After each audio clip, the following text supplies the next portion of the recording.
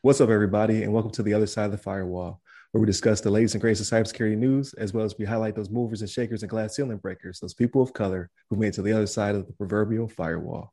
My name is Ryan Williams, and as always, I'm joined by Shannon Tynes. What's up? What's up? And Levon Maynard. What up? What is going on? So, action-packed week. So, first episode, we discussed Peloton and a new vulnerability that was discovered. On Tuesday's episode, we discussed the 24-hour notice that infrastructure companies, government companies, just really large companies are going to have to start giving the government whenever they are breached. And there's a bipartisan bill that was passed, so please tune in that one. And then today, our discussion will be an AP article that I found that's AP hit by a ransomware attack, your payment may be deductible, which was written by the Associated Press, came out on the 19th. So we've been talking about it for weeks because of the Colonial Pipeline, and just the ransomware is just, I don't know, it's just what we deal with since COVID hit. They're just getting bigger, more bolder, and what have you.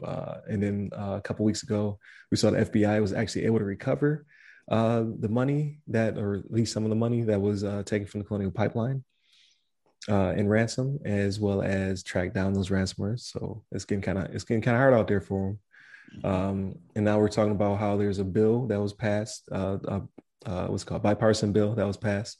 We're going to start making companies report. So they have not said that they can't pay like some other countries have, where you can't pay a ransom. So they haven't gone that far, but they're building towards getting major government involvement. So please tune into that. And now this episode, we're talking about how they're reporting that your ransomware payment may be deductible. So they're not exactly saying what the percentage is. They kind of just go into just how much this is escalated, how the ransomware has gone up. I think it said 171% or something like that. Or the average payment was more than $310,000 last year, up 171% from 2019. So it's getting out of hand. And now the government is trying to get involved and trying to help people out. So again, they don't say how much of a deduction you can get. Like we talked about offline, like you usually don't get back what you put in, but you may get something back. I got to sneeze. Hold on 1 second. Try to hold it in. That's all right. And let it out. Let it out. Don't fight. It went back in there. Oh, okay. Oh, dang, ran away from you. Doesn't make for good radio, right? But how do you guys feel about this? How do you feel about the potential of deducting your ransomware payments as a business? Yeah, so I for one think it's like it doesn't surprise me. I feel like companies would already kind of like, there's so many like tax loopholes, and companies know how to like spin the numbers around a little bit to lower their required contributions to the government. I think there's like a lot of like big companies out there that kind of know how to use, how to work, they probably already knew this, but I mean, the fact that maybe there'd be something more official by the government that says, hey, you've been hit by ransomware, fill in your number here in this checkbox, in this box here. Because I'm thinking to myself, like, even as a company and you get affected by ransomware and you give the ransom group some money to get your services back up, it's almost like you might even write it off as, oh, this was a donation, or this was, we had lost in profit. Like we lost this amount of money doing regular business, I know whatever way you want to spin it. I feel like these companies probably were already kind of trying to use that as a way to leverage some credit with their tax payments. But nonetheless, it's kind of interesting. I mean, as you mentioned, Ryan, I think it's kind of like it could potentially be like one of those things where it could kind of spin around.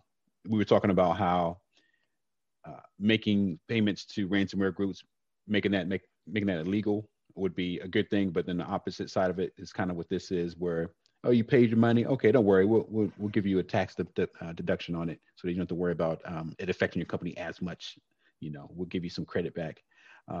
Which, I mean, to me, it kind of makes sense anyway. I mean, the fact that obviously the company did lose money. I mean, they shouldn't have to, the government shouldn't be charging them tax on money that they lost.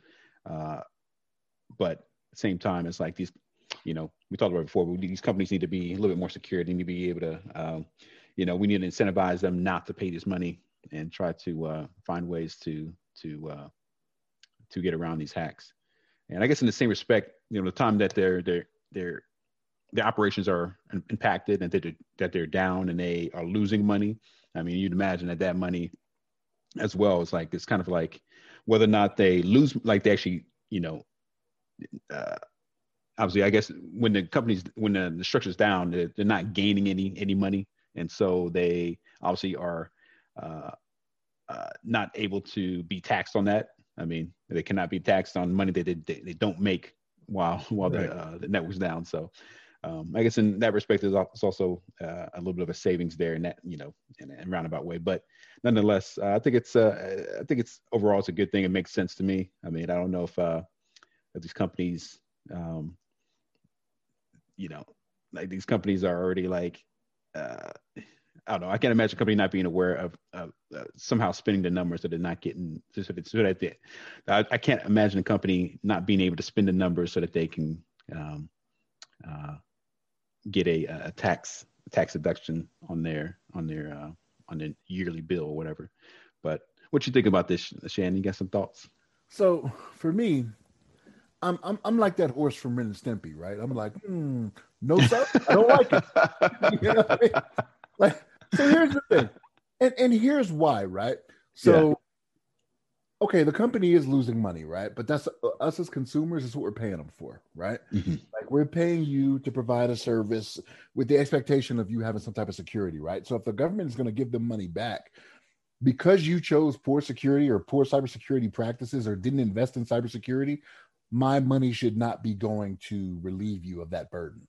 You know. Oh, right. Because you're paying taxes and you're paying the company. Exactly. So okay. I paid the company. Now I'm paying in taxes for you to get money back from money that was spent. You know what I'm saying? Like you should have done that. You should have done that right from the jump. You know what I mean? And this leaves the possibility of there being some type of insurance fraud, right? Like this is what people do, right? You have a failing business. You're like, okay, I need to get out of this. I'll just burn the business down, right? Claim the insurance is kind of what this is going to act as, right? And again, we don't know what they're going to get back, right? Like when it comes to Colonial Pipeline for the $5 million they paid or whatever it was, 4 point whatever million, like there's no guarantee that they'll get all of that back, right? Because like I know. Like when I do our taxes, like I don't get everything back. And again, I don't do it for the money. We had this conversation offline. I don't do it for the money to get the money back. You know what I mean? But there are some times like the charitable donation. Yeah, the charitable donations. Like you only get it caps at a certain limit. You know what I mean? No matter how much you give into it, like it's going to cap out. For these businesses, no. Like you need to do and be better.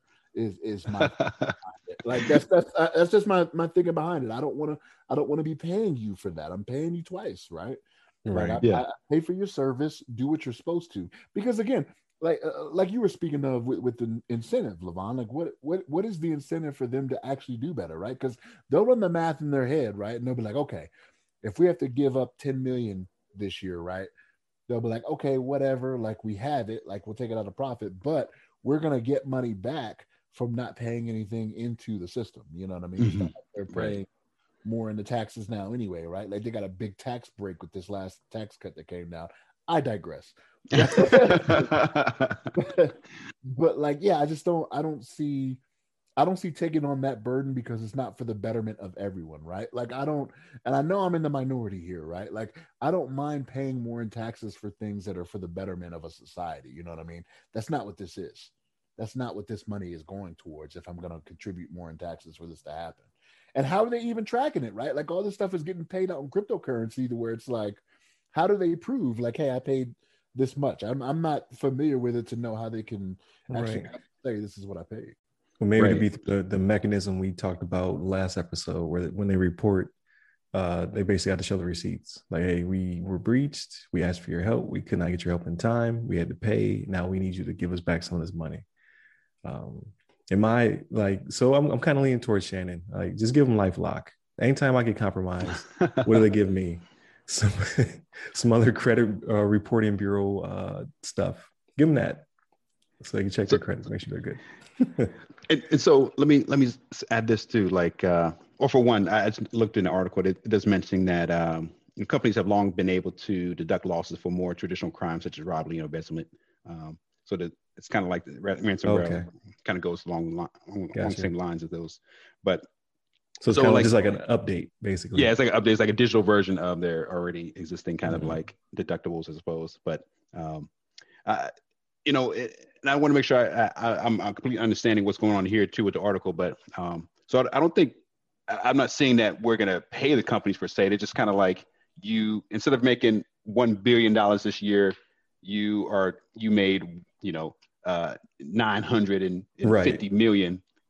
You report to the government. So now you are only taxed on that amount of money. Not like the government's going to give them money per se, like, hey, we're going to hand you some dollar bills from our Scrooge McDuck bank to fund your losses for your Gotcha. It's just pretty much like you guys can deduct that from the amount of money that you made for the year. And I think that's kind of like a regular, you know, and that's kind of like a typical thing, especially for us, even as like if you invest in stocks and things like that. If your stock actually if you actually lose money on an investment that you made, obviously you don't get taxed on, you know, your initial investment. You actually can get credited for, you know, the amount of money that you lost in that investment. But I think that's pretty much what this is saying as well. So it's not like the government's going to be giving them money per se. So I guess the government may not receive as much money from the company that it would have before they got